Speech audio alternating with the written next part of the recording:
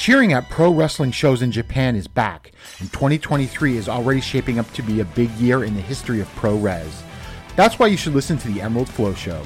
From the Royal Road to the Green Mat, Paul and Gerard take you into the world of All Japan Pro Wrestling and Pro Wrestling Noah. Not only do we analyze events, but we examine business, who is getting over, what angles are working or not. Occasionally, we take a look at other Japanese promotions like DDT and Zero One. So if you're looking for more coverage of the world of Japanese wrestling, check out the Emerald Flow Show on the Voices of Wrestling Podcast Network, available on all of your favorite podcast apps. This podcast is a member of the Voices of Wrestling Podcasting Network. Visit voicesofwrestling.com to hear the rest of our great podcasts, as well as show reviews, columns, opinions, and updates across the world of wrestling. Here we go!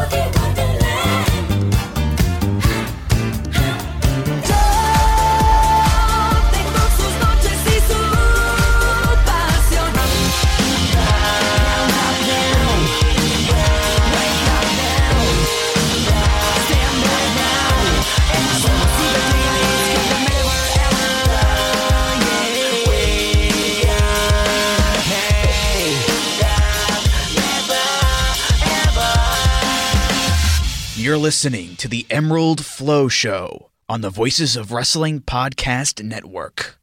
Welcome to episode 31 of the Emerald Flow Show. We're a podcast on the Voices of Wrestling Podcasting Network. You can follow us on Twitter at Emerald Flow Show.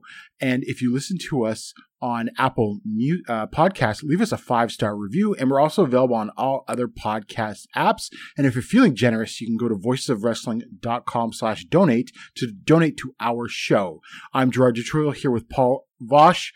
Paul, we got a lot to talk about today, but how are you doing? Oh, I'm doing very fine because guess it's got 2 thumbs, kind of, and it's going to Japan at the end of the year. I don't know who. I am. I actually booked my flights yesterday. Oh, wow. Yeah. So what's your sort of dates that you're going to be there? I am flying out of here on the 28th of December, so I'll be in Japan on the 29th. And then I'm staying until the 15th of January, but I'm technically flying out on the 16th. But I'm flying out at like 50 minutes past midnight out of Haneda on the 16th. So really, it's like from the 29th until the 15th. Oh, wow. That's like you can see everything. Yeah. Oh, yeah. No, I basically have my plan is essentially that first week is essentially just going to be like non-stop wrestling shows, more or less. Like I'm planning to do like the All Japan, like year-end one in Yoyogi on the 30th, the New Year's Tag Tournament, Noah the New Year, the 2 All Japan New Year shows, and then Wrestle Kingdom, and then I'll kind of figure out what I'll do from there. It sort of ends after Wrestle Kingdom. Yeah, exactly. Like at that point, and then I can actually like go around the country and actually like maybe do like a little bit of other stuff. But like it's definitely that first week is basically gonna be like I might as well just sleep in Kurgan, I guess. You could, yeah, because you could. I wonder if it's possible to do like both Big Japan and Noah on the first at this in the same day. Oh yeah, wait. Big Japan is in Kurgan, right? Yeah, or is it 01 that's New Year's Day? I think it's 01 that is in Kurgan, yeah. And then it's not that far from Kurgan to Budokan. So you can totally do that. Yeah, see which Noah guy will be in the main event of the 01 Kurgan show next year. Number, yeah. Yeah. Maybe it's Inamura, and maybe he wins this time. Maybe. I mean, I could see them giving the title to Inamura in 0-1 at least. I mean, look, I'm surprised they haven't done that already. Like, it just, like, if you're not willing to give him a title in your own company right now, like, just let him stay in 0-1 and actually, like, work on top and everything, gain some confidence instead of just dropping him out constantly. Like, that just makes so much more sense. Yeah, exactly. So we've got a ton to talk about, but I think for the sake of clarity, because these shows sort of bleed into each other, we're just going to go in a chronological order. Mm-hmm. So we're going to start with All Japan at Korakuen Hall in front of 1,405 fans, which might be the largest Korakuen number this year of any company. Maybe there's really the only other companies that could have beaten it would be New Japan and Dragon Gate. I don't know exactly what they've done in there so far this year, but I think it's definitely, like, even if it's not the biggest one, it's like second or third at worst, basically. And it's the biggest All Japan Korakuen number since the pandemic. Yeah. We probably need to go back to, like, I don't even know if they drew this at the beginning of 2020. They might have. Shows there. I think they probably drew like 1,500 for like Jake Lee versus Kento. Yeah. So, but since then, it's basically the biggest Korakuen number. Yeah. So we start off with the first match. Before the show on social media, they made a big deal of it, but Unagi Sayaka showed up and bought some merchandise. Yeah, I mean, they made a big deal of her. Like, I really liked how much they're making like her out to be like a really big deal. Like, she actually even got involved in the show like a little bit at least. Yeah, we'll get to that in a minute. And then, but she sat in the like the press section sort of thing. But there'll be more on that later. So to start off, we had Kotaro Suzuki, Rising Hayato, and Ryo Inoue defeating Hikaru Sato, Dan Tamura, and Oji Shiba in 5 minutes and 36 seconds when Hayato pinned Shiba after the Sid Vicious.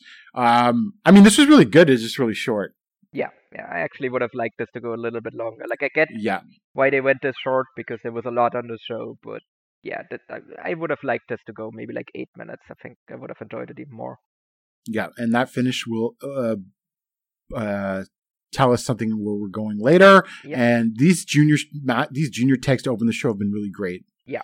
No, like I said, like, it wasn't that long ago that like the junior division was All Japan's biggest liability, but I think that's completely flipped on its head now. Yeah, like, it's probably the most underrated junior division in all of Japan. Oh, definitely, and I think that I mean, it's really, and it's only really, I mean, I don't want to sort of underrate how good Rising Hayato has been, but I mean, it's really been carried by one man. Yeah, I mean, it's been carried by Atsuki, but I think like Hayato has really been like stepping up his game. I think Ryu Inoue is coming along well. Kotaro Suzuki is a great addition, and I think Oji Shiba is like a nice like guy to have on the roster as well. Yep, definitely. And then next up in special 6-man tag team match, Yoshitatsu, Raisuke Taguchi, and Master Wato defeated Shotaro Ishino, Ryuki Honda, and Masao Hanabata in 7 minutes and 22 seconds with a German suplex hold from Wato on Hanabata. Paul, the first thing I noticed is Master Wato over in Korakuen in front of these All Japan fans. Oh, yeah. I mean, to be fair, I do think there was a fair percentage of New Japan fans there. There was a lot of blue in the crowd. Yeah. No, but I mean, Wato, that's always the thing he's got going for him, is that he has a crowd connection. I think that's really like something he's really kind of built up even more. Yeah. And I thought this match was actually pretty good for what it was. I don't think Taguchi really dragged it down, and everyone else was solid. Yeah, I mean, like I said, like I really can't do without Taguchi, but I think Yoshitatsu actually worked pretty hard, like harder than he normally would in this kind of spot. And Wato obviously like was kind of the standout of the whole match, I would say. Yeah, definitely. Although it feels like Gun Year of Anarchy is just in a holding pattern since Ishino's returned. Yeah. Which I think, I don't know, hopefully, we'll talk about this more later with the tag title scene, but hopefully it's just, they're just cooling them off for a while for something later. And then next up, a special 6-man tag match. The very large team of Shuji Ishikawa, Ren Ayabe, and Oscar Lube defeated Tako Omori, Toru Yano, and Black Menso-Ray in 8 minutes and 14 seconds with a running knee from Ishikawa on Omori. Again, perfectly solid match, better than I expected. I love Mensore just getting dominated by all the tall guys. Oh god, yeah, no, that was easily the best part of the match. Like just seeing him just stand between the three, like just literally just all three of them just towering above him was amazing. And obviously, I think, but to be fair, I think the actual highlight of the match was in the pre-match when just Ishikawa, Ayabe, and Loibe just stood next to each other. Just how Yeah. fucking tall they are. I mean, Mensore as a comedy spot brought out a step ladder, but then proceeded to do a large bump off the step ladder that he totally didn't need to do. Yeah. No, this was a lot more fun than I thought it would be. Yeah. Next up, special six-man tag match.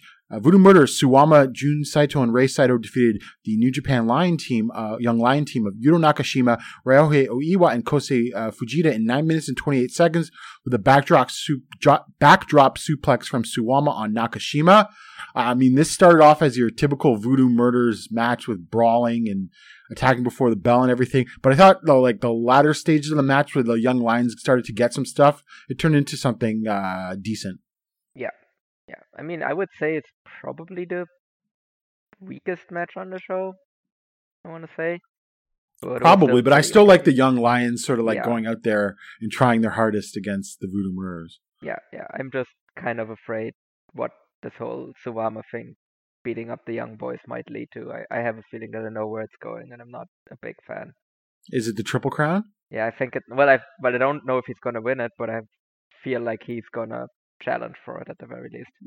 Right, yeah. Well, as long as he doesn't win it, I don't think it's that big of a deal. But we could talk about that later. Next up, in a match that was only announced a couple of days before because for some reason Shingo Takagi was pulled from Battle in the Valley. Shingo Takagi defeated Yuma Anzai in 10 minutes and 31 seconds with a single leg crab hold. But even though this ended like your typical young, like, rookie match, Anzai got a lot here. And he kicked out of like a pumping bomber at like 1 and everything. It was really good. I think I'm borderline on like going notebook here. Like I'm very close to giving this 4 stars. I might actually do it if I think like, you know what? Fuck it. I'm not a coward. I'm gonna do it. I'm going 4 stars on this. Like I thought this was awesome. Like I thought Shingo gave Anzai so much, and I actually really liked the finish as well with the single like crab hold where like he tapped him out like a young boy, but he didn't do that until after Anzai like kicked out of the pumping bomber. And you could just see like the annoyance on like Shingo's face when Anzai kicked out of the pumping bomber, and then he's like, you know what? Okay, go fuck yourself. Now I'm just gonna tap you out like the young boy that you are. So I thought that finish actually worked really, really well here. Yes, definitely. And man, I would love to see more Shingo in All Japan. Yeah, no, definitely. And this is again, like I keep saying this about Yuma Anzai, but like I can't wait. Like I really hope that Shingo does more All Japan dates because I really want to see these two have a match when Anzai isn't a young boy anymore. Yep, that would be awesome. And then next up, Yuma Aoyagi and Naoya Nomura defeated Minoru Suzuki and Hokuto Omori in 11 minutes and 14 seconds when Aoyagi used the end game on Omori. And I have to say, given the directions that this company has now gone in, I'm really surprised that they didn't just make this a tag title match. Yeah, that's my takeaway as well. Where I'm like, this was a good match, but like literally the entire time was going on, I'm like, well, are the champions losing here? Because is that the reason why it's not a title match? And then you just win, and I'm like, well, why isn't this just a title match? Like, just put another title match on Korakuen. Like, it's fine. I think it actually helps the champions if they get another defense under them. Like, it doesn't make any sense that it's not a title match. Yep, and we'll talk about it later, but I think they could have used a defense. Yeah. But as for the match itself, I actually really liked Suzuki and Nomura's interactions. Yeah, those were awesome. Like, I liked Nomura selling the leg as well, and then Suzuki just trying to, like, rip his leg apart as well. Yeah, so for an 11-minute match, I thought this was probably as good as it was going to get. Yeah, especially because it was non-title as well. Yeah.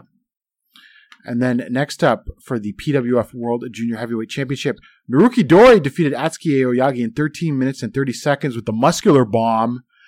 And Atsuki fails on his 6th defense attempt. And Atsuki Aoyagi becomes the 64th PWF World Junior Heavyweight Champion.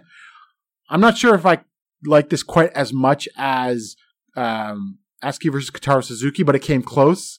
And I think it really established Atsuki as like tough because Doi had to whip out the muscular bomb, but also, you wanted to give Doi sort of like running roughshod through this because I think this is going to be a building up to something later. Mm-hmm.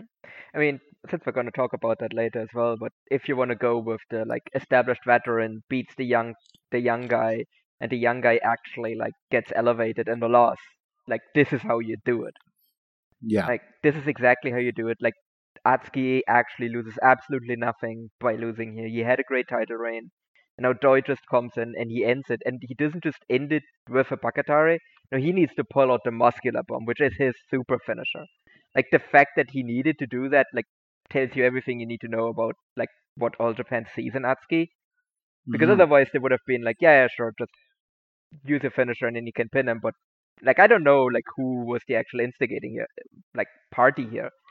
But like the fact that this is what the finish ended up being, like just shows that like Atsuki is someone that like can be protected, and now that he has that he has lost to the muscular bomb, like that just they will have a rematch for this title. Like I feel like Atsuki is the one that will beat Doi for the title eventually, and I think that match is gonna be even better than this one. Yeah, and I expect that match to be on either. I would say probably maybe the June Oda Ward. Hmm? That would be a good semi-main event. Yeah. No. I mean, and like I said, even for like Doi, like even if you wanted to make it a bit longer reign as well, like you could probably like even like main event a Korakuen with him as well, so that you can save like a triple crown for something else. That's true too. And then after the match, Rising Hayato came out to make the challenge to Doi, and that will happen on the next tour, and I'm looking forward to that one. Yeah. It's going to be a huge opportunity for Hayato. Yeah. No, I think that's a really big one. Like it's a main event too, so yeah, that's going to be cool. And then he also announced that he wants to do a tag tournament, or a junior tag tournament as well. Yes, he said he didn't have a partner, but he'd bring in someone interesting. So I don't know what that means. Gonna bring Yoshino out of retirement. No, yeah. That's gonna happen. I would lose my mind if that happens, though. If I don't know. I mean, I feel like he has to have somewhat of some notoriety if he's going to make this tease. But, it's Shingo. Yeah, exactly. I don't think it's Shingo. But yeah, I mean, well, okay. There's one person that has teamed regularly with Doi that would be a big deal to bring in as well, but I don't know. It's not like, as far as I know, I don't think he's really doing anything major in Dragon Gate at the moment. So if we see like a reunification of Yamadoi for this tournament, that would be a big deal. Yeah, that's interesting. And Yamato's doing more outside dates too, right? But he's not the same. But he's not. He didn't go on a freelance contract. No. Right? He's still signed to Dragon Gate. Yeah. Yeah. And then in the main event for the Triple Crown, Yuji Nagata defeated Kento Miyahara in 23 minutes and 6 seconds with a backdrop hold. Miyahara failed in his 5th defense of the title, and Yuji Nagata becomes the 69th Triple Crown champion. Nice. Look, I was a little skeptical of how good this match was going to be. We'll talk about the result later, but this was awesome. I think one of the best matches of the year so far. I wasn't quite as high. I still prefer the match against Yuma. Like I thought that one was better, but it still definitely like exceeded my expectations because last year we were both a bit hesitant to say how good we think this match could be, and I think it definitely like way exceeded that. Like I think it was an actually like genuinely really really good match. Like I would probably go like 4.25 on this one. So I thought Nagata I thought it started slower than a usual Kento title match, and I don't mean that in a bad way. It's just that Nagata was being like methodical and working over Kento's arm, which was fine because A, Nagata can do something like that and make it compelling, and B, he was pacing himself. But then they just took off and Nagata like turned back the clock at least 10 years. Yeah. Oh no, for sure. I think they definitely learned from their last title match. Where they realized, okay, there's certain things Nagata can't do anymore, so let's not do those things, and let's do the things that Nagata can still do really well. And I think Yeah. that really showed here. And like he took some major bumps still as well. Like he took like apron Yes. bumps and everything. I was like, holy shit, what's happening here? I thought that Kento kickout from the wrist clutch exploder was one of the best kickouts of the year so far. Yeah. Oh yeah. I was almost I was like, oh okay, this is the finish. Is he actually winning here? And then he didn't. I was like, oh, maybe Kenta Well, can actually defend. Well, see, it's funny because after he kicked out of that wrist clutch explorer, I thought, oh, Kento's going to win now. Yeah. But And then it wasn't to be. But this has gotten a lot of eyeballs.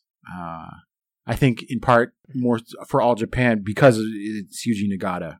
Like I saw people talking about this match that I've never heard talk about All Japan before. So I think that's sort of good for the company. it is, but I've also seen a lot of people like both abroad and Oh, in there was Japanese Twitter accounts that were not happy with yeah, this result. exactly. Like I think there's definitely like a risk here, like of like driving away some like long-term loyal fans. But if you can somehow keep whatever eyeballs Yuji Nagata is, like if you can somehow bind them to the company long term, and those are more than the people that you drive away by doing this, then it is a net positive. It's just we obviously don't know yet what the outcome is going to be. Yeah, like I was on. This is weird because okay, Nagata wins a Triple Crown, but now they're full tilt into this Noah versus All Japan thing. Yeah, There's a lot to unpack out of that. yeah. That happened. Like I really have a feeling that this whole thing of like the like rising tide lifts all ships is like the only company that has actually really benefited from that so far directly is All Japan. And sort of New Japan, you could argue. Well, yeah, but no one's on New Japan shows. Like it's New Japan is just like benefiting from like the fact that they beat everyone, but it's not like outsiders are on on New Japan shows, whereas like all Japan now is like just like everybody's playground essentially. Yeah, Yoshitatsu is their only contracted wrestler that's holding a title right now. And Yuma. Yeah. But all their other titles are held by outsiders or that's their true. partners or outsiders. I hadn't actually thought of that. Yeah. Which sort of makes sense because you're going into a spring and summer and fall with a lot of bigger shows. So I think it's your classic, okay, well, the home team's going to get the titles back over the next few months. No, hopefully, yeah. I mean, yeah. You know what's weird? We have the whole like Elite versus like All Japan show coming up as well, right? Yeah. You know what? I as far as I remember, you know what isn't on that show? A Minoru Tanaka title defense, which yes, you know he's a Elite wrestler and he holds a title. He holds an All Japan title, and it's an All Japan versus Great. And yeah, it's weird. Like I just realized that he's not on that show. Well, the Gaora TV title has never been defended regularly, even in the best of times. Yeah. So I sort of expecting that to be on the Oda Ward maybe, or something like that, because they usually will have the Gaora TV title defended at Oda Ward. Yeah. So we'll get into more. Oh, and yes, much has been said about obviously Nagata being IWGP, GHC, and Triple Crown champion now, the fifth man to do it, and also the only person that's won the Champion Carnival, the G1, and the Global League /N1. Yep. But Paul, we also must give some respect because he's the only man to hold all of those titles and the 0-1 Heavyweight Championship, World Heavyweight Championship. The most important one. And don't forget, Exactly. He also held all of the tag titles as well. He's also held all the tag titles in all of those companies too.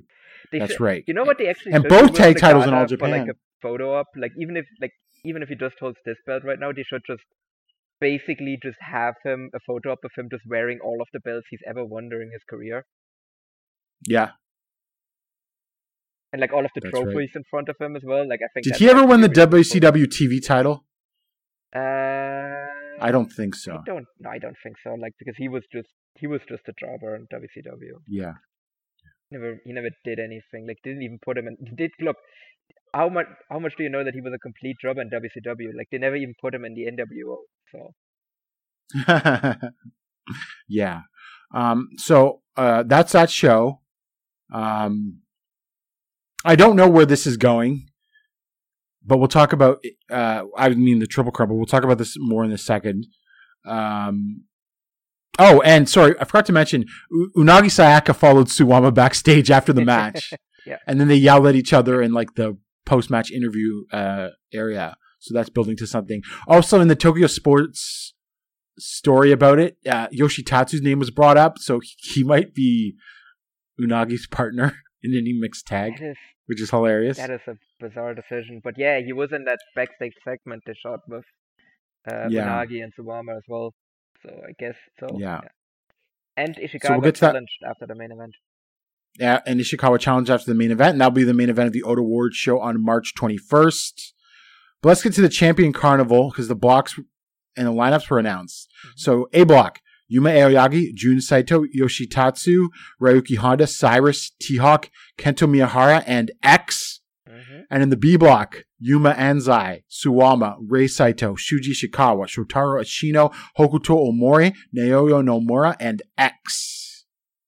Okay, before we get into the X speculation, what do you think of the lineups?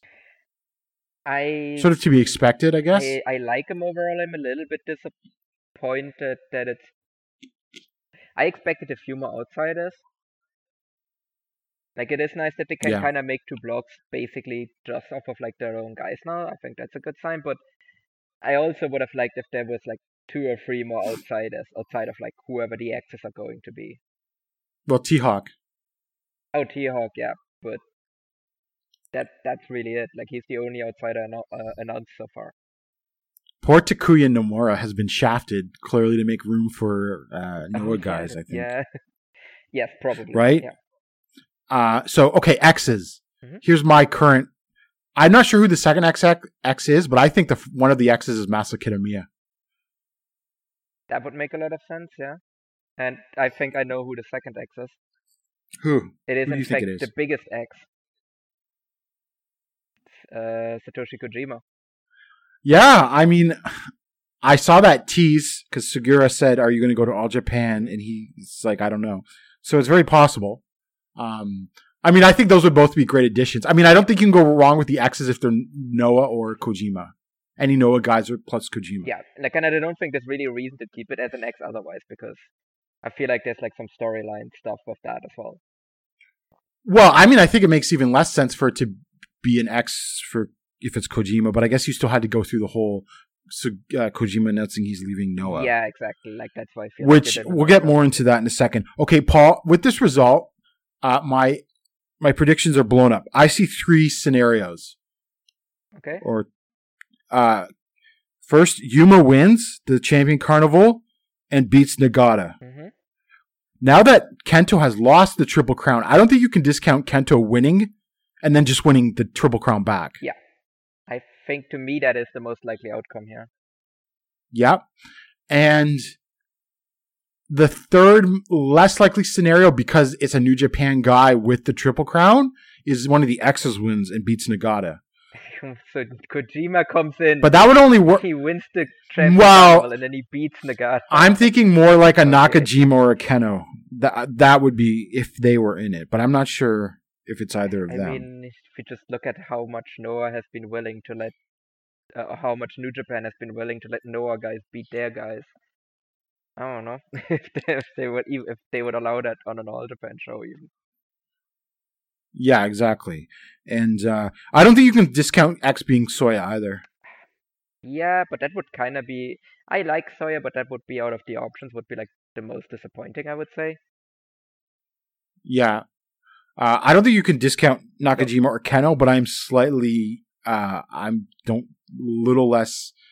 I don't know, last week I thought they would be, but I'm less so now. I don't know, like, they teased a lot of stuff after that match at the Dome. Yeah. So that is the Champion Carnival, and I think it's either Kento or Yuma, and then I would assume Kento faces X in the finals, right? I think the B block X is making the final, because I don't really, like, out of the people in the B block, the only one I could reasonably make the final. Who are you main eventing Ota Ward with? Suwama? Ashino? Nomura? Nomura, maybe.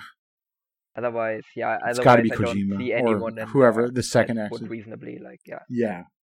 Oh, sorry, Paul. What are the chances that Nagata Okay, so sorry, my third scenario of the X winning the Champion Carnival, I forgot. I had worked this in my head. Paul, what are the chances that Nagata just drops the Triple Crown to Ishikawa? And then he's in the Champion Carnival?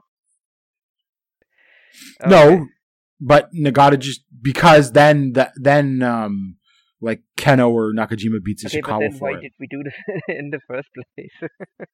Because it was a gold watch for I guess so, Nagata. and then he just immediately drops it to Ishikawa, and then they go from there. I guess. I don't think it's I don't think that's impossible either. To be I think honest, I'm still going with I think Kento. it's unlikely. But to me, Kento is the very clear favorite here because I don't think Yuma is winning the Triple Crown. I think he's winning it this year, but I think he's winning the Royal Road, and then he's winning the Triple Crown off of that. Yeah, but if you put the thing with Kento winning the Triple Crown again now is like, well, what are the politics of all these big singles matches against Noah guys? Oh yeah, true. Because then he can't lose. Unless they're just offering up Nakajima on a platter to lose. I mean, which that's your answer. Maybe they right are. There. I don't know. Yeah. You answered your own question. Okay, let's quickly go over the upcoming All Japan shows. Okay, apparently the show is also almost sold out. It's on the 26th at the Nippon Totor Green Dome Maebashi Sub Arena. Main event is the Yuma Anzai Triumphant Local Return Special 6-man tag match. Yuji Nagata, Yutaka Yoshi, and Yuma Anzai versus Suwama, Jun Saito, and Rei Saito. That's a cool main event. It's also got Kento Miyahara and Hokuto Omori, Yuma Aoyagi and Naoya Nomura and Atsuki Aoyagi versus Koji Doi, Kuma Arashi, and Andy Wu. Mm-hmm. And also, Tokyo Dome top star Mazada is in the opening match, teaming with the juniors. going straight from fourth match from the top in the Tokyo Dome to the opening match in another dome. Hey, so he's still in the dome, right? Yeah. And then on the 27th at Shinkiba First Ring, this is the show that Kitamiya is apparently going to be showing up at. It's got Suwama versus Yuma Aoyagi. Paul, I smell a non-finish. I smell a Suwama gives a backdrop to Yuma Aoyagi and a challenges for the Triple Crown. Where? Yeah, true. There wouldn't be another one before the Champion Carnival. But they're not even in the same block. That's the thing. Well, maybe. Oh, I'm sorry, Paul. The May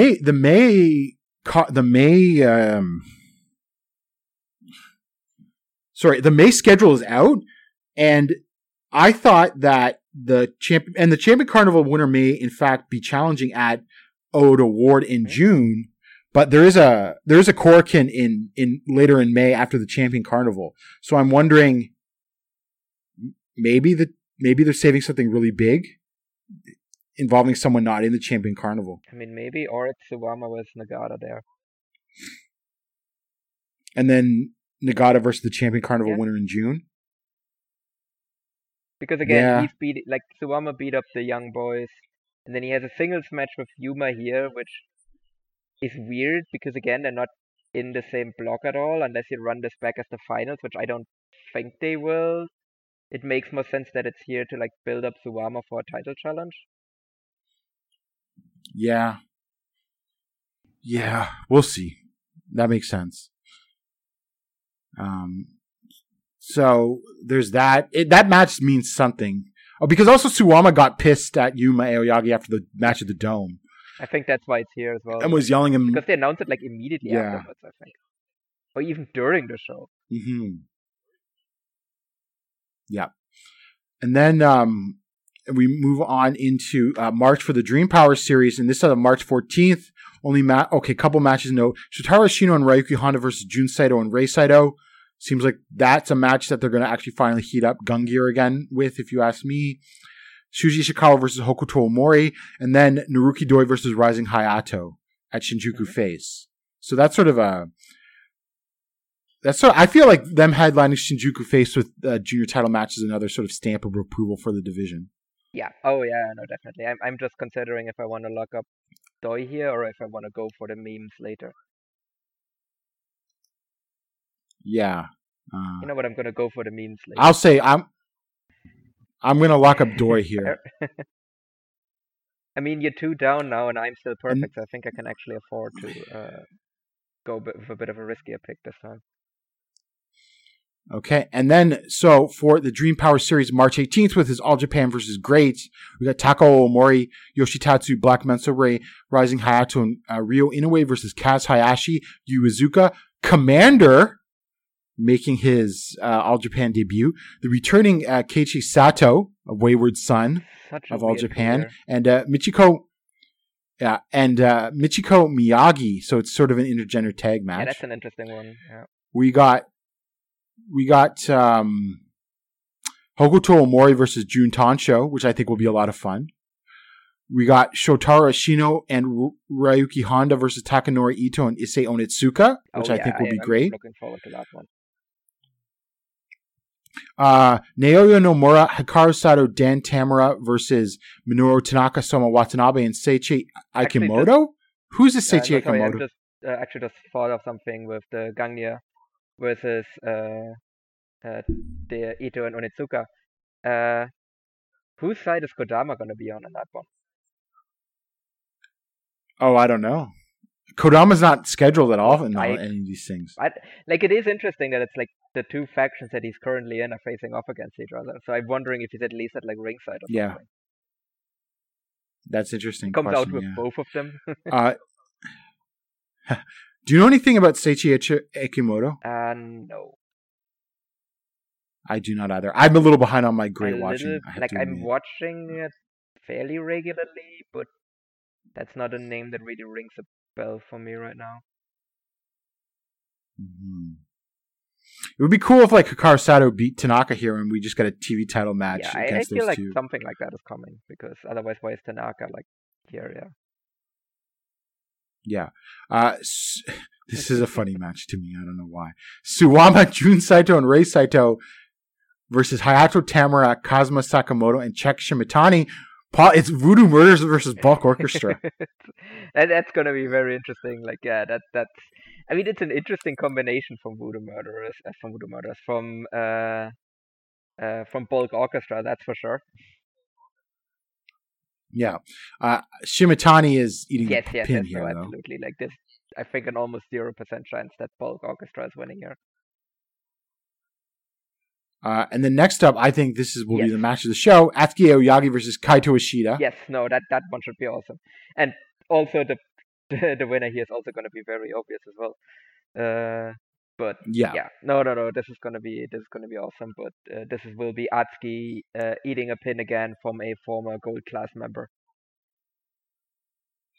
And then Kento Miyahara, Shuji Ishikawa, Yuma Aoyagi, and Yuma Anzai versus Shima, T-Hawk Al Lindemann, and then like Tetsuya Izuchi sort of tacked on to the Strong Hearts team. Yeah, I really like Tetsuya Izuchi. Like, he is very much doing Okada he's cosplay, good, but he's doing it pretty well. Like, I think he's someone that like people should keep an eye on, because I think he can really like develop into something. Like, obviously, like, he had that amazing match with Ishida last year, but I think he's still pretty young as well. He has pretty good size as well. So I think if you're someone that watches All Japan but doesn't watch Great, like, I think he's someone that you're probably gonna come away being like interested in afterwards. Which of these matches does Great win? Well, they win. Kaito Ishida is winning. Yep. Maybe Ito's winning, but that's kind of unlikely. Onitsuka's eating a fall there. Hokuto Mori, I doubt, is losing to John Tancho as well. No. The opener? I could see Tanaka's team beating, pinning, like Minoru Tanaka pinning Dan or something. I could see that happening. I can see them win the opener. Yep. Yeah, like I said, Bulk. Does Yuma Anzai eat a pin to like a Shima or T-Hawk or even Lindemann? That I could see potentially happening, because actually I'm kind of struggling who would take the pin on the Great side there. Izuchi probably, yeah. I mean, the Voodoo Murderers vs. Bulk Orchestra could also just end in a no contest as well, because they're just beating each other up with chairs or something like that. Yep. And then we move on to... So I think that'll be a good show, even if I don't think the matches are necessarily the most biggest you could do. But, I mean, it's just Cork and Hall. Yeah. No, I probably, think it's a fun show overall. Yeah. So 3 days later, we go to Oda Ward General Gym. The only match announced so far is Yuji Nagata versus Shuji Ishikawa. Paul, I think there's a tag title match that's going to be on this show. You think Gangnia versus Nomuyagi? Nope. Oh, okay. I think it's going to be Nomuyagi versus Keno and Soya. Ah, yeah. Okay, fair enough. Yeah. And so the funny thing is, Keno and Soya are challenging for the GHC tag titles 3 days before. Paul, are they going to win all the tag titles? I mean, why not?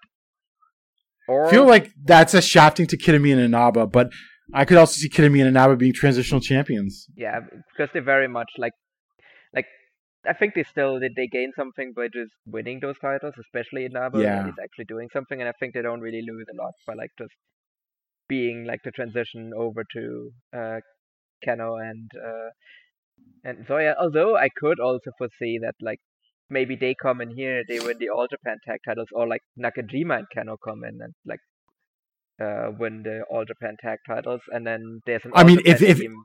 Because Kento has been doing like he like got into it with Kitamiya. So what I could also see happening, like Kento and someone, Yuma maybe, come into Noah and beat Inaba and Kitamiya for the titles. Well, I mean, I think if Keno and Soya win those the GHC tag titles, they're winning the All Japan World Tag titles.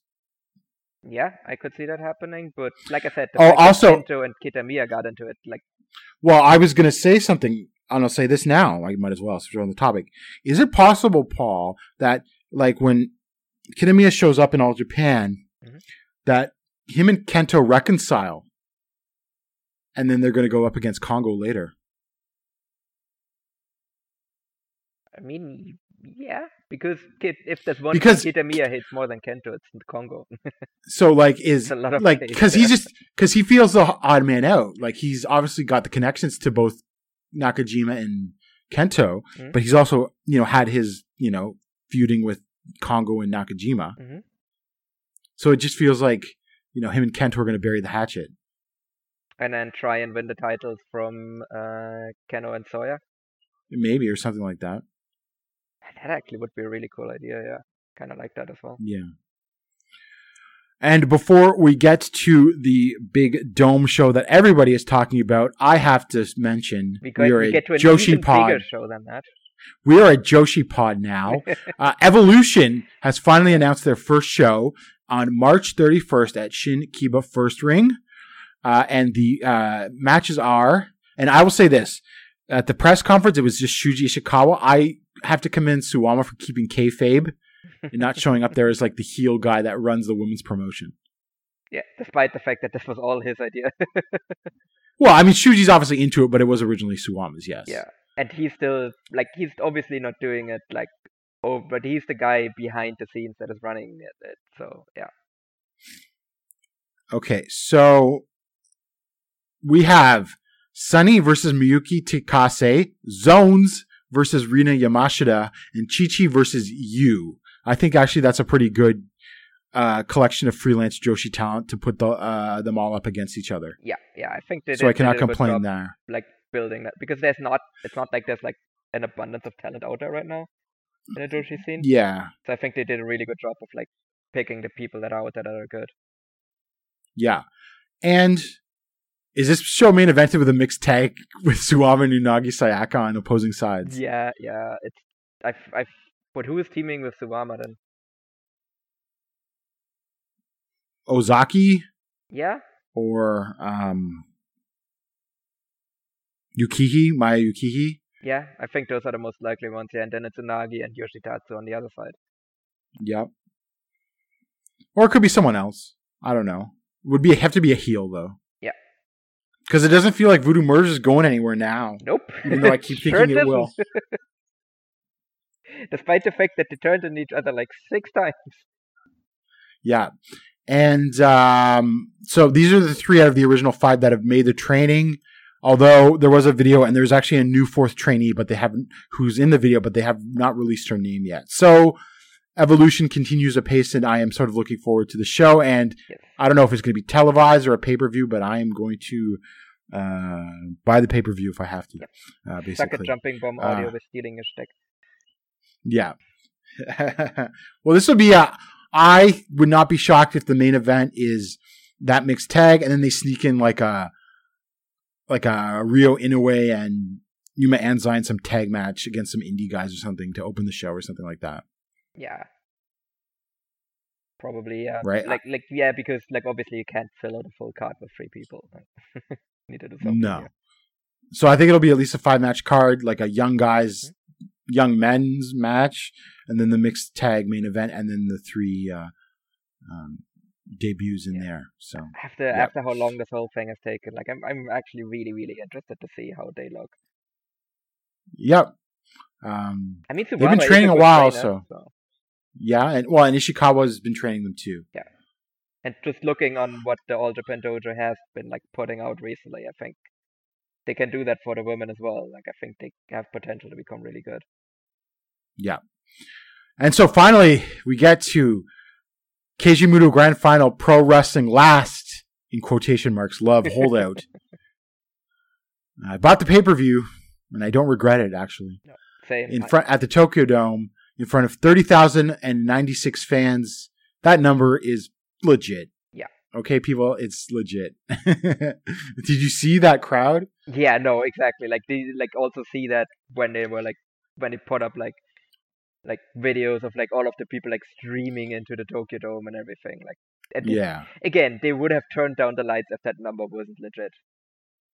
Oh yeah. And also there isn't really this one Noah show where we know they kind of fudged the number, which was the junior sumo hall show. But otherwise, they don't, because they probably would be reporting a lot more people in Korakuen Hall. You could fudge, you could fudge those Korakuens. You could fudge those Korakuens to 900, 1,050. Yeah. If you were, if you wanted to, I suppose, if you were really into that. But yeah, I mean, claiming less than 1,500 people in Sumo Hall looks very dire. Yeah. So that's probably why they fudge that number. Yeah. Whereas this one, no, show. I think this one is pretty much legit. They stopped selling tickets. I'm pretty sure. The crowd sounded as well. Yeah, I'm pretty sure they stopped selling tickets too. Yeah. So we go with the starting love. Masa Kitami and Daiki Inaba defeated Yoshiki Inamura and Yasutaka Yano in 7 minutes and 21 seconds with a Saito suplex from Kitami against Yano. I mean, this was a very solid opener. Mm-hmm. They didn't reinvent the wheel here, but I enjoyed it. Yeah. There was a match that happened. The best way I can describe it. There's so much on the show that by the time it was over, I pretty much just remember the finish, and that's about it.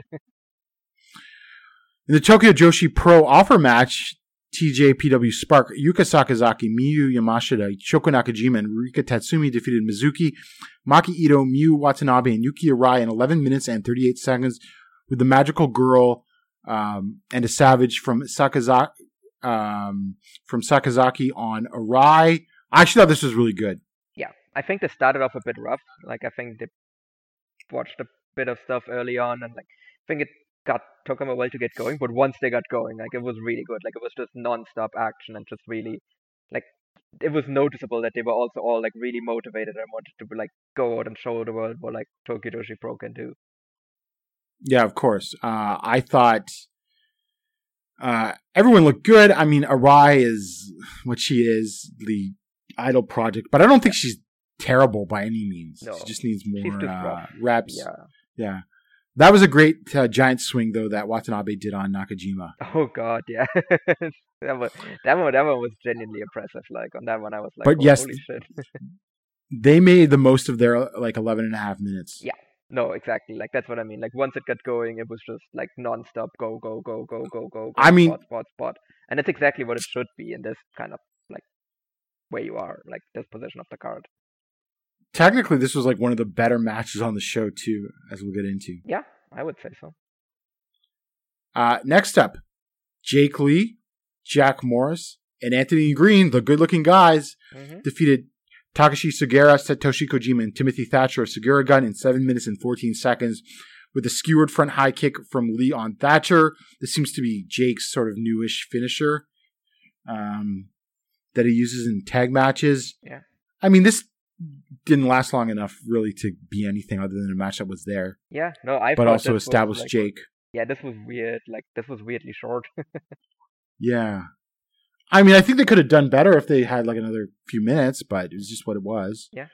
I thought Thatcher eating that thing from Lee was interesting because it was a quick match. Thatcher's usually protected. I think he might be done. Yeah, we'll see. It would not shock me. I got that. It had that weird feeling to it. Yeah, like it very much felt like, oh yeah, we're gonna put over, like, this is like a big show, and it definitely feels like I mean, obviously it's the end of an era, but it feels like there might be some people on. I mean, we know for fact from at least one, but I feel like he's not the only one. People that like we're probably not gonna see a Noah going forward, or we might not see like for much longer either. Yeah. And this was after the match, and then Kojima said he's done with Noah, and then Sugiura teased possibly All Japan. As with that was going, Paul, did you get the feeling that Noah and New Japan are now going to distance themselves from each other a bit after this? Well, let's talk about that when we get to a later match. Okay. Next up, New Explosion. Yoshinari Ogawa, Eita, Hayata, Chris Ridgway, and Daga defeated Atsushi Kotoge, Yohei, Seki Yoshioka, Alejandro, and Juta Miyawaki in 6 minutes and 23 seconds with a leg capture chicken wing combination from Ridgway on Miyawaki. Paul, this was almost even more inexplicable than the previous match in some ways. Yeah.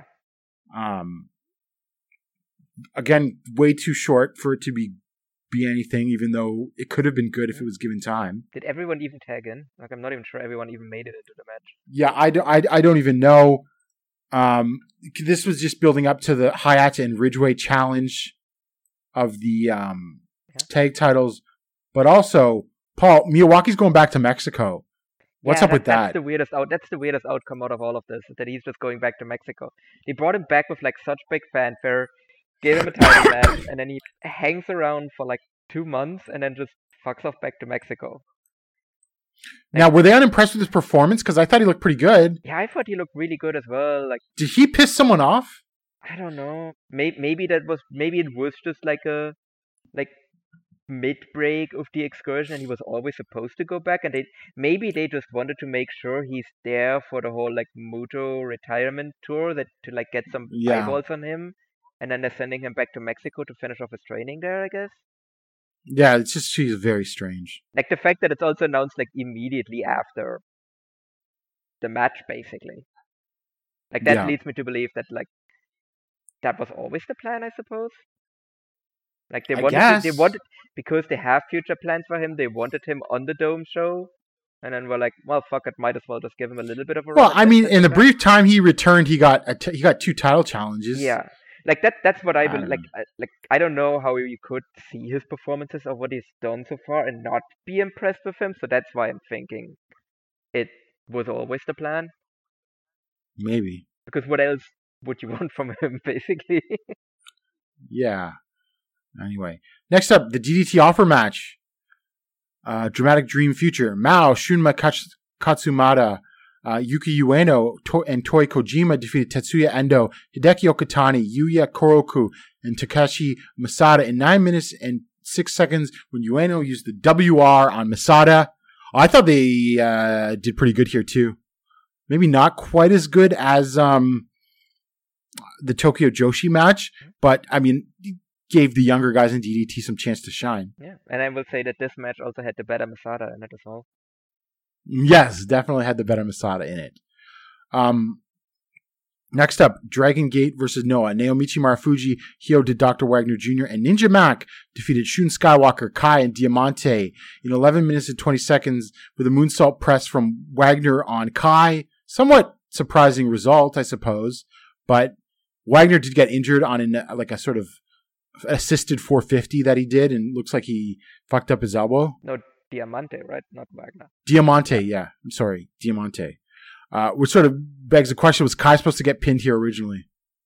Might be. But I mean, kind of given what we saw kind of happen later in the show, like to me, it made sense that Noah was winning here. Yep. Because I think Noah Eh, needed to get wins somewhere on the show, so might as well yeah. get it here. But I was I actually enjoyed the really interested match. to see like Diamante versus Wagner, because I'm not sure if they've Hmm. actually. Yeah, no, they've never had a match in Mexico. At least nothing that made cage match. So Yeah. And what did you think of the match? I thought it was pretty good. yeah, I thought the match Yeah. itself was pretty But good. Like I thought it was nothing special, I would say overall, but I mhm. think like everyone kind of worked well. But yeah, I mean, we don't really know how much longer maybe this match was even supposed to go because of the Yeah. injury. Like it could actually be that this match was like I don't think it was much longer. no. I don't think it was that much longer, but maybe like I'm thinking a bit differently about the match if we actually get like a proper finishing sequence, like whereas this one felt like it was a bit like abbreviated as well. Yeah. Next up, the main event in my heart, All Japan versus Noah. Keno, Katsuhiko Nakajima, and Manabu Soya defeated Kento Miyahara, Suwama, and Yuma Aoyagi in 15 minutes and 37 seconds with the PFS from Keno on Aoyagi. Oh God, what could I say about this? I mean, everything from this is the Kento's theme blaring through the Tokyo Dome in his entrance. That was awesome. The teasing at the first between Nakajima and Kento was awesome. This match was awesome. I thought Keno and Yuma worked very well together. And I have to give props to Suwama. I thought he played his role perfectly in this. As the guy just comes in and throws lariats and is brawling with Soya and everything. Yeah, this was awesome. I mean, I thought this was an incredible match. Yeah. I went 4.5. It set up. Yeah, same with me. I mean, it just set up everything. Yes. Too, right? Yeah. I think that's really like the accomplishment of this because we were like suspecting like is there going to be more after this? And yes, very obviously there's going to be a lot more. Like they set up like 5 different matches here. Well, they set up Kitamiya coming into Noah. Yeah. Or sorry, All Japan. Yeah. They set up Soya and Keno challenging for the tag titles. They set up Kento versus Nakajima. And it would not shock me if Yuma versus Keno is also a long-term play. They also set up Suwama versus Soya because Suwama fucked Soya over the barricade with a judo throw after the match. Yep. Honestly, I kind of want to see Keno versus Suwama. I thought they had really good chemistry. The limited interactions. Can you imagine the promos Keno would cut on Suwama? Oh yeah. You're old and you're fat. He already did to see that in the lead up to it where he did a PFS to an acrylic stand of Suwama. Yes, I saw that. Yeah. No, this was absolutely awesome. This was exactly what I wanted this to be. Like just 6 guys just absolutely belting the shit out of each other. Like Nakajima versus Kento was like just amazing. Just like Nakajima was like even more of a shithead than he usually is. Like he just seemed to be just like extra like charisma in this one. This got pretty good heat from the crowd. Yeah. There was I saw a few Kento towels. There was Kento chants. Like, if like this man could be a big fucking deal if All Japan had like promotional muscle behind it. Yeah. So that's why I feel like that this is actually like this whole like everyone works together is actually like the one that is benefiting the most from it right now is All Japan.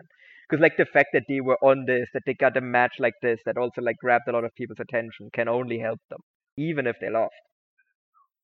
Yeah. Absolutely. And Kento, I think Kento will have a lot to gain, even maybe more so than All Japan in all of this. Yeah. Like there is a very funny scenario that I've constructed in my head that I might want to talk about at a later when we get to another section of the show. Oh, okay. That would be very funny. Final de lucha. Taiji Ishimori and Geto defeated Nosawa Rongai and Nizada in 4 minutes and 43 seconds with a bloody cross from Ishimori versus Nosawa. I'll say this sort of did feel like a Nosawa retirement. Yeah. Because he didn't immediately reverse it. And, there's nothing to this match, and then, like, Nosawa just offered him up to Ishimori in the bloody cross. Yeah, that part was, I mean, at least that, like, cut the match short. That was great. At least it wasn't long. So, So kudos to Nosawa for like trying to stay under but trying not to get rated on cage match by staying below 5 minutes as well. Yeah, and Keohei Wada refereed this match, interestingly enough. Seeing him in a Noah shirt is so weird. Very, very breaks my heart. No, but I just find it interesting that he would appear on the Muto retirement show, given he left All Japan because of Muto. Yeah. And then the fact returned that he returned better connections, and he returned to All Japan on the last show Muto was on before Wrestle One, which was funny. So yeah, I mean it was an angle and it was just Nosawa getting his moment. Yeah. There was nothing to this match at all. No. Tokyo Tornado, Hiromu Takahashi defeated Asuka in 11 minutes and 2 seconds with the time bomb 2. There was some melodrama here with the mask. I mean, this was a pretty good match. I don't know. I just don't think it hit as high as it could have between these two. In part because they only got 11 minutes. In part because they decided to do the melodrama. Yeah. Like it just completely took me out of it. Like that was like WWE level, like drama bullshit. Like, oh, it's your mask, Amaxa. Like gives a shit.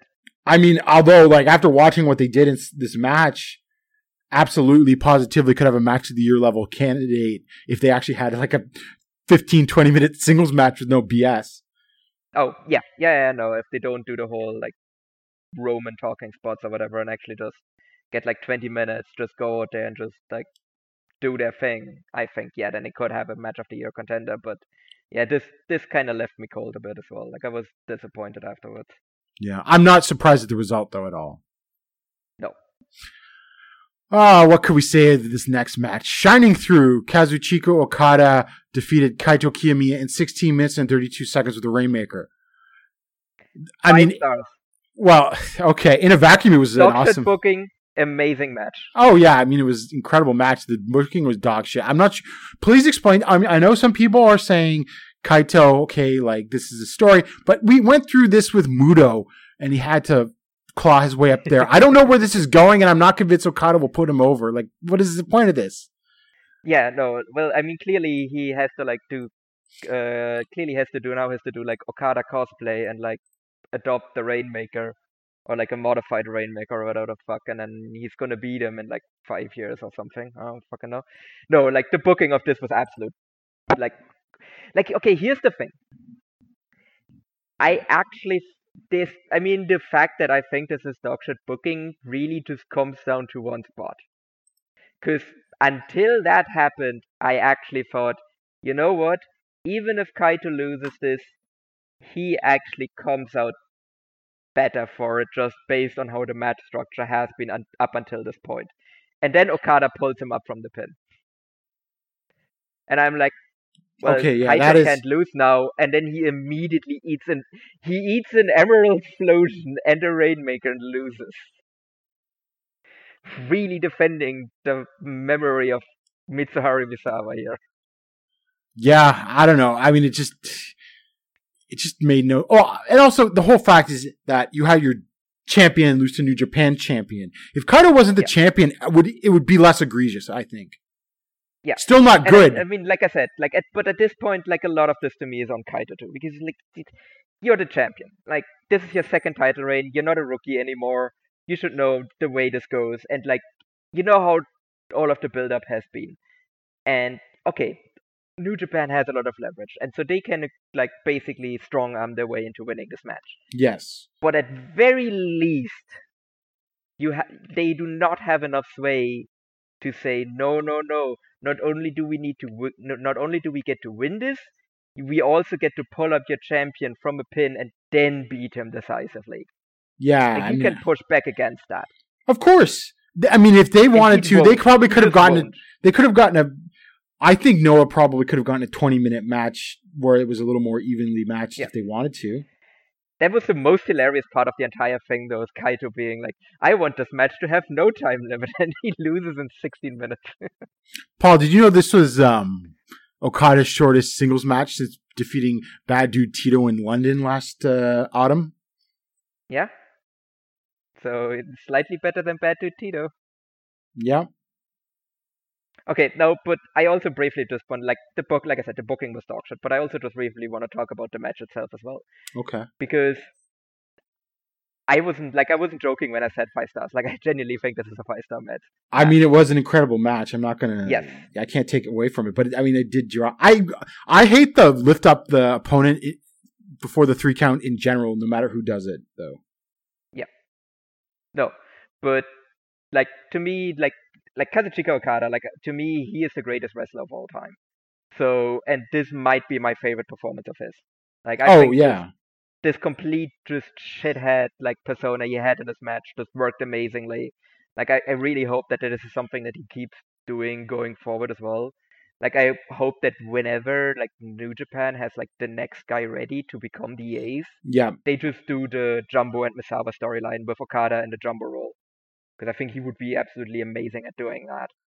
And so like I thought that worked really well. And I also thought like Kaito did really good in the match as well. And Oh, of that's why I'm course. saying, like, up until he gets pulled up from the pin, I actually thought that he got elevated here because the way that this was built up was obviously like Okada is not taking Kaito seriously at all. Like, he just punks him out. But then, like, they had a lot of spots in here where basically Okada just got, like, basically like, yeah, I take care of this piece of shit. And then, like, Kaito's just like, no, no, no, no, no. And Kaito just, like, basically, like, exceeds, like, Okada is underestimating Kaito at every point. And like Kaito's just like, no, you motherfucker, if you don't take me seriously, I'm gonna beat you. And then they kind of undo all of that in one spot. So like I said, dog shit booking, but the match itself to me is absolutely amazing. It's my favorite match. Like it's probably going to be my match of the year. Oh wow. So I don't have another 5 star match so far this year. So unless I get another 5 star match this year, like that is it is going to be my match of the year. Yeah, I mean that's up there. Yeah, I mean I don't know. I just I'm trying to think of another match where it was dog shit booking, but it was incredible, and I can't think of it that I thought was incredible, but I can't think of anything off the top of my head. So No, and I think like I said, to me that probably is also influenced again by the fact that Okada is my favorite wrestler. mhm. So like I very much have like the two halves, which is like one half of me is like the analyst side that is like, well, this is absolute horrendous booking, whereas the other side of me is just being a massive Okada mark and being like, yeah, you beat that geek into the ground. Oh, I'm sure like any Okada died in the wool New Japan fan, it was just like creaming their pants basically at this. To me, the fact that he also like as an Okada fan that he hit like the fucking champion of Noah with an spinning emerald explosion right before the finish is just an absolute fucking cherry on top. It's so funny, but it's like the worst. Like, why would Noah agree to this?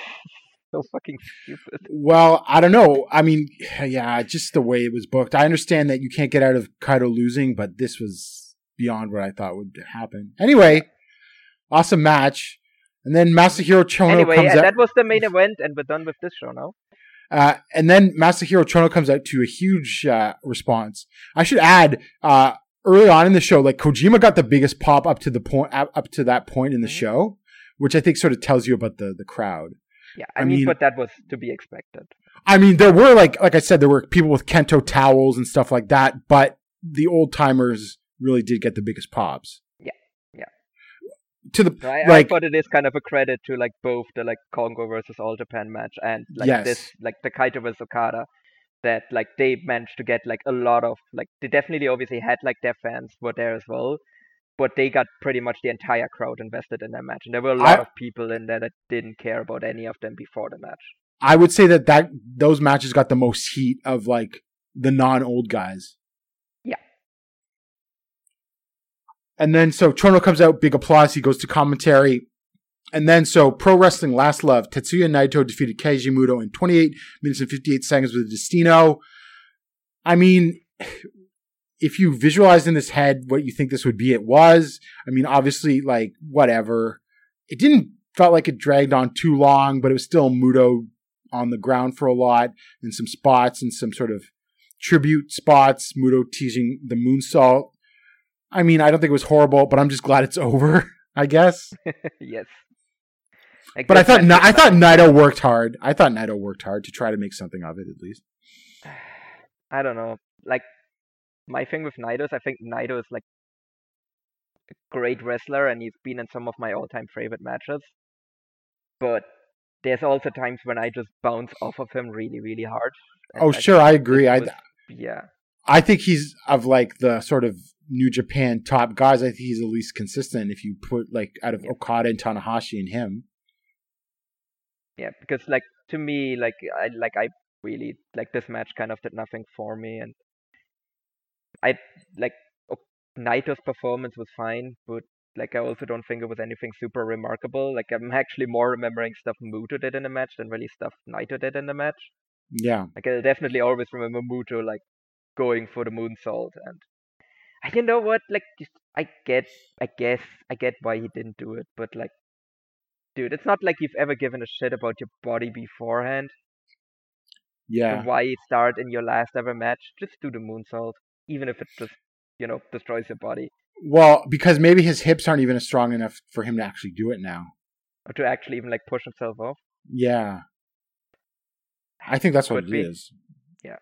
Like it's because more they very clearly they built a whole match around it, and then he just never did it. Well, I think it's probably more like he's injured his hips since the last time he did it, which was at Cyber Fight Festival 2021. So, I think you probably just can't do it now. Yeah, I mean, I'm not surprised his hips are injured just based on the way he does leg presses. Yeah. Yes. He tweeted out it's leg day because now he just tweeted out like him training his legs, training for that WWE match that he hasn't training had yet. His legs. Yeah. God, I don't know. And he said in the tweet like, "Who knows what's next?" or something like that, right? But I would assume he's just going to do like the variety show circuit and talk show circuit, right? Like Choshu and Kensuke and Akira Hokuto do. Yeah. He's gonna be like on like loads of like guest commentary spots in like every promotion as well. Yeah, for sure. And then Muto gives a speech and he calls Masahiro Chono into the ring for an actual retirement match because Chono never had one. And then he gets Tiger Hattori in there to be the ref, and that goes 1 minute and 37 seconds. And then Chono makes him tap out.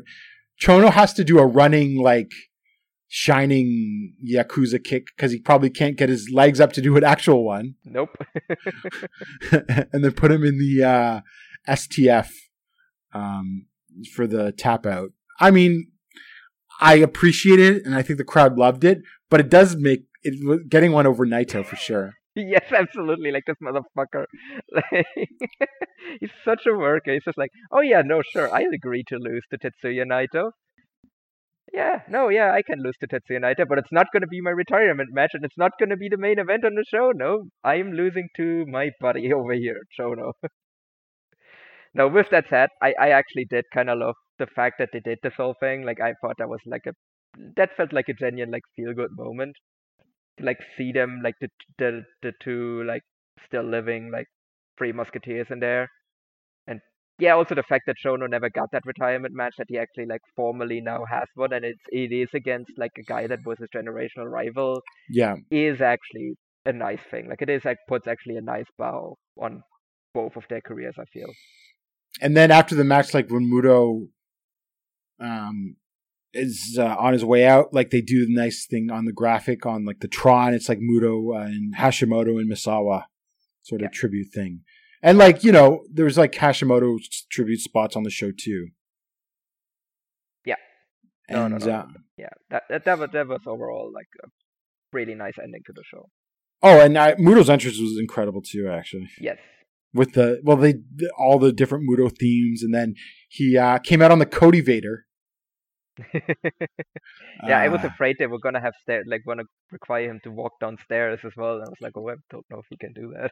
Yeah, but he came out, got on the elevator, and the elevator even went up and sort of lifted him up, and then brought him back down, and then he walked down the ramp. Thank God. Yeah. No, but I think in terms of production values, this entire show was just like absolute next level. Oh yeah, absolutely, even bigger than New Japan. Oh yeah, I mean, I would say Noah has like the best production values, like on the entire planet, I want to say, in terms of like wrestling promotions. Yeah. Because I think they blow like AEW out of the water and like WWE. Like yep. And so this apparently did 100,000 buys on pay-per-view. That's worldwide, I assume. Insane, yeah. And I just saw the story, but apparently Cyberfight is very happy with this and everything like that, and they made a lot of money, and so I don't know, Paul. Like, is this going to be continue? Are they going to lean on the old men? But who is there that they could bring in that would do the same? Yeah. There isn't one. That's the thing. Like, there's no, like, Keiji Muto was like a generational like guy. Like, he was like a big crossover like media star as well. Yeah. And there isn't anyone else. Yeah. After him that is on the same level. Now the question is though, are we headed back into pay-per-views for Japanese companies? I hope not. I hope not either. I have a feeling we're probably going. Like, I don't think this is going to be the last one. I could actually see that they will try to do the same thing with Cyber Fight Festival, and then I think it depends how Cyber Fight Festival does. Yeah, well, because Stardom is now like a pay-per-view company. But they never had like a live stream. Like, they never had like the same live streaming thing that like New Japan or Noah had. But I mean, I think really only New Japan and Noah could get away with pay-per-views for big shows. Yeah, I don't think All Japan even has the infrastructure to like set up. They probably could. They probably could if they wanted to. But I mean, but you're just not going to get the buys. You're better off trying to just get as many people as you can to pay your 900 yen. Yeah, absolutely. Yeah, and like I said, like, I don't think you can get away with that for like a lot of shows either. Like, for example, for like New Japan, like, you could get away with that. Like, I don't know, Dominion and Wrestle Kingdom, I think, at the most. Yeah. And then same for Noah, it's like Cyber Fight Festival and the New Year show, I suppose. Yep. Did we mention Jake Lee confronting Kaito after the match? Well, I mean, we're previewing that, right? We're previewing that later. It's just so funny that when, like, it's Jake taking advantage of Kaito, who's like trying to pull himself up onto the chair and everything like that. Like, oh, hey, you just lost to Kazuchika Okada. How about Jake Lee? Like, oh, cool. As Michael Cole would say about Seth Rollins, the ultimate opportunist. Yeah, I would be more like Todd Grisham. It's Jake Lee. Yeah, so let's get into that now. I mean, I still think this is the best show I saw all year, just for the whole spectacle of it. Yeah. Oh yeah. For the whole, like, I don't think I've definitely seen, like, I think Wrestle Kingdom was better in terms of like overall match. Yeah. Yeah. Like, just top to bottom match quality. Like I said, I had like my match of the year on here and the All Japan Noah stuff. But like, otherwise, I think like Wrestle Kingdom was better. But like, just in terms of like spectacle and everything, like, I think I would definitely put this on the list as well for like potential show of the year. Which, to be fair, is like the second one already this year from Noah, because I would definitely consider the Noah the New Year for that as well. Absolutely. And then, so we move on to the upcoming Noah shows. The post-Muto era, finally. The post-Muto era, yeah. So never talk about them again until we do a retrospective. Yeah. Star Navigation 2023 at Corkin Hall on March 9th. I'm not going to go through every match. I'll just say ones that are worth checking out. Eita versus Hayata. Mm-hmm. Yoshinari Ogawa versus Chris Ridgway, though. I'm really interested in that one. Like, Eita versus Hayata could be really bad. Yeah. But Ogawa versus Ridgway, I think, like, if they keep it relatively clean, that could be really awesome. Kaito Kiyomiya and Atsushi Kotoge versus Jake Lee and Anthony Green. Mm-hmm. That could be decent. And then for the GHC Junior Heavyweight title, Amasuka versus Hiroki, which is, it'll be good. Yeah.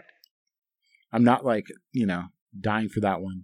And that is definitely one I wouldn't ever lock up, because to me that doesn't pass the mirror test, because I don't think Hiroki has any chance of winning. Yeah. March 14th, Yokohama Radiant Hall, Sunny Voyage. Masa Kitamiya versus Manabu Soya. That's an interesting match, given everything going on. Mm-hmm.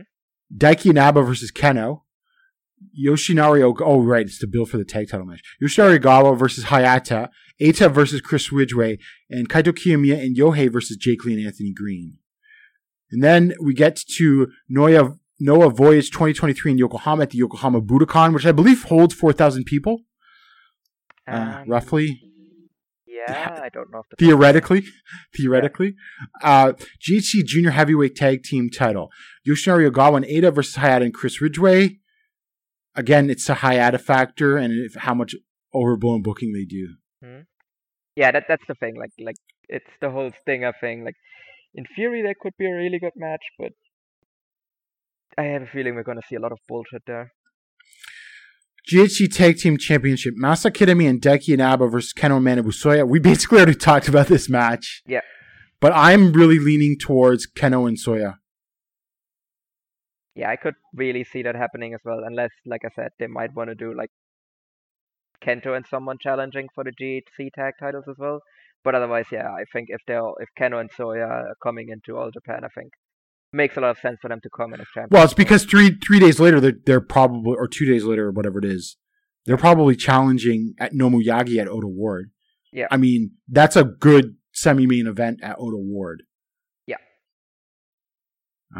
Because I think Kento will also be involved in someone against maybe Kento faces Kitamiya at Oda Ward or something. Well, maybe Kento is doing something else as well, but let's wait a second for that. And then GHC Heavyweight Championship, Kaito Kiyomiya versus Jake Lee. This is a very interesting match because it's go time for both these guys. Jake's got to have a good match. And Kaito's got to draw. And Jake sort of got to draw too, right? Like, if this is sub 2,000, I would consider that a disappointment. And it's time in for attendance. my lock of the week. Yeah? Yeah, I'm locking up Jake. Are you really? Yes, I am. Oh my God. Let's go. Seriously. Yes. I think because I feel like because I think this is kind of the end of kind of Peacock Kaito. Like I think we're gonna go for like yet another Kaito transformation, but I think it's also necessary after this loss. So I think now is also the time to just like take the belt off of him, to like that really kind of hammer that in and then rebuild him yet again. But maybe so this time stupid. it will stick. No, I want to say Kaito's permanently damaged goods, but I don't want to because I think he's one of the best wrestlers in the world. But I could be convinced that he is completely damaged goods. I don't know. Yeah, I mean, really the thing is that he's just too much of a doormat to be an ace. Yeah. Not all of his fault. No, but again, like, there's a minimum at least to how much you should. I mean, like, but here, have like, I don't think you need to be like a complete like egomaniac.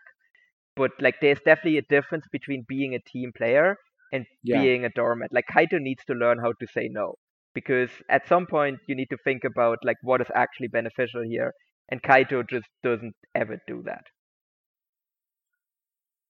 No, but like, okay, in a Japanese promotion, how much weight can a 26-year-old guy really throw around backstage? He's a 2-time champion already. Yeah, I know, but still, I think there's like a bit of like ageism going there, whereas like, given what he's accomplished, he's still not taken seriously in the back by some people. That's just my speculation, but it feels like that. It is. But like, for example, we can, compare him to Okada. Yeah. Because Okada, at the same age, was also in his second reign. Like, that was the That's really true. long one. Like, that was not the really, really long one, but that was the 391-day one. You know? Yeah. Where he beat a shitload of people. And you're telling me that Okada, at that same stage of his career, like pretty much exactly 10 years ago, would have accepted the same stuff that Kaito is accepting. Perhaps, but he also would he not have at least have enough weight already to at least soften some of it? Okay, he should have enough weight already to at least soften some of it. He should be able to be like, I'm going to go 25 minutes with Okada and he's going to pin me after we both get near falls on each other. Yeah, exactly. Like you definitely don't accept the whole getting pulled up. You don't accept the whole like having the second shortest singles match of Okada's career, more or less, like minus Young Boy stage. Yeah. Well, one of the only other matches that I know that Okada ever had that went shorter was he lost that one against Jay White in the Tokyo Dome. Oh yeah, excuse me. That one was another great match though. That was a great match. That was like one of Jay White's best matches. Yeah, because that started the whole like that put the whole like Blade Runner over so much when he just caught Okada and just beat him. Yeah, but, and it was all business, no filler from Jay White either. Yeah, but like I said, like look at that second title reign that Okada had, like around the same age, like, you know, he got like 9 defenses, or not 9 defenses. He got 8 defenses. Like he beat Tanahashi for it, and then he lost it to AJ Styles, like nearly a Right. year, like over a year later. And then just Right. compare that to like Kaito's second title reign.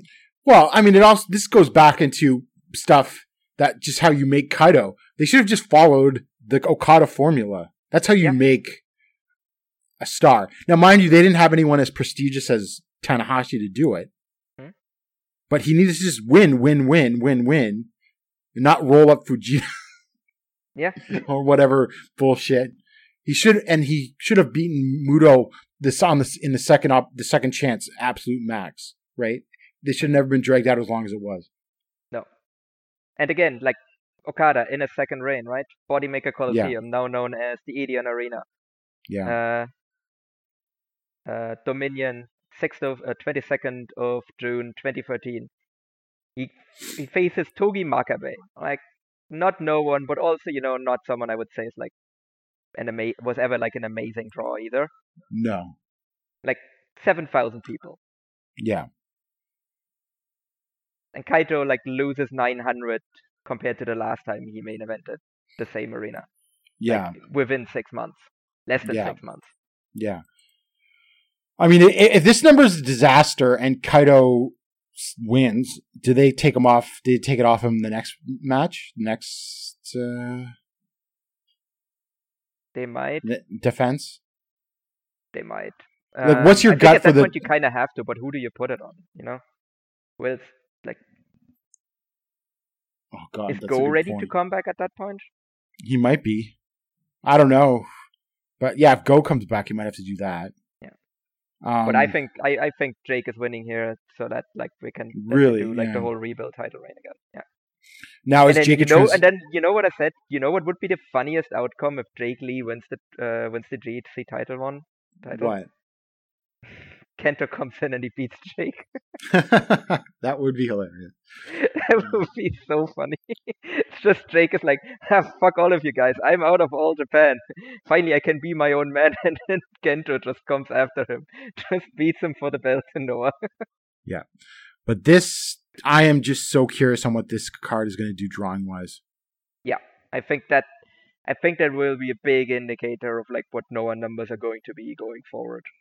I mean, anything less than 2,000 is disappointing because, like, if you sell Korakuen Hall out, that's 1,800 people, right? Yeah. So you want to do more than a Korakuen Hall max capacity? Yes, definitely. Yeah, for sure. I think 2,200 would be respectable. Yep. But I think anything less than 2,000 is not great. Yeah, anything less than 2,000 to me, like that's a disaster. So. Anything less than 1,500 is an absolute disaster, I think. The Yokohama Budokan. Just take a look what we've had in there recently.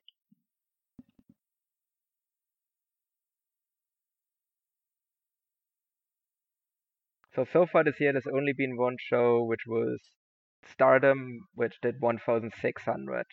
Yeah. And then let's just go like pre-pandemic, because I don't want to look at pandemic numbers because they're going to be weirdly skewed. No, didn't it open like during the pandemic? Right, it wasn't even open yet. Because it opened, it replaced Yokohama Bunka Gym. Yeah, true. Okay, so we're not going to have really like, yeah. But we did 940 for the N1 in there, so that was already when like restrictions were lifted. Mm-hmm. And New Japan did 1,400 with an absolute nothing card in there. Yeah, that's New Japan. Yeah, so it'll be very interesting to see. I mean, the biggest one I think so far in that building is Big Japan with like the Big Japan Welcome Back show with 1,800, but they basically gave away tickets for free for that one. Yeah, but I think the capacity is 4,000 roughly, maybe a little less, but. I think to me 2,000 is going to be like the number you want to get. Yeah, if Kaito's any kind of draw. Yes, exactly. That's the thing. Like you want to find out, is Kaito the guy that we can rely on now that we've lost Muto? Okay, so here it is. So Yokohama Budokan is an arena facility equipped with a full-scale martial arts hall which seats 500, an arena which seats 3,000. 3,000. Okay. Yeah. So 3,000 is the max capacity in there. Okay. 3,000.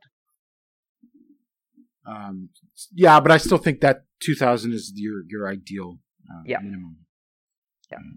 If there's any juice. If you, because again, Noah wants to be the promotion that challenges like New Japan's dominance. Yeah, and also we got to talk about expectations for the numbers. Well, we also got to talk about Jake here because like Jake's got his fans. There's always been Jake fans at these Noah shows. Like, what can he help do? You know. I mean, I think that'll be telling. Kind of hard to say. Generally when he's been on top in All Japan, the numbers have been pretty decent. But it was never like a blow-away draw either, so it's hard to say. Well, he had some not-so-great numbers as Triple Crown champ, even within pandemic parameters, but we can debate those, how accurate those were. But he's got a fan base, nevertheless, and so, you know, I think some of this will be on him, too.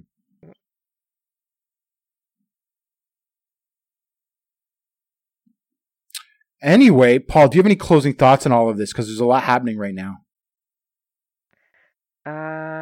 Yeah, like I said, we've now entered a fully new era of Noah. What I'm actually going to be interested in is actually what Noah's roster is going to look like going forward.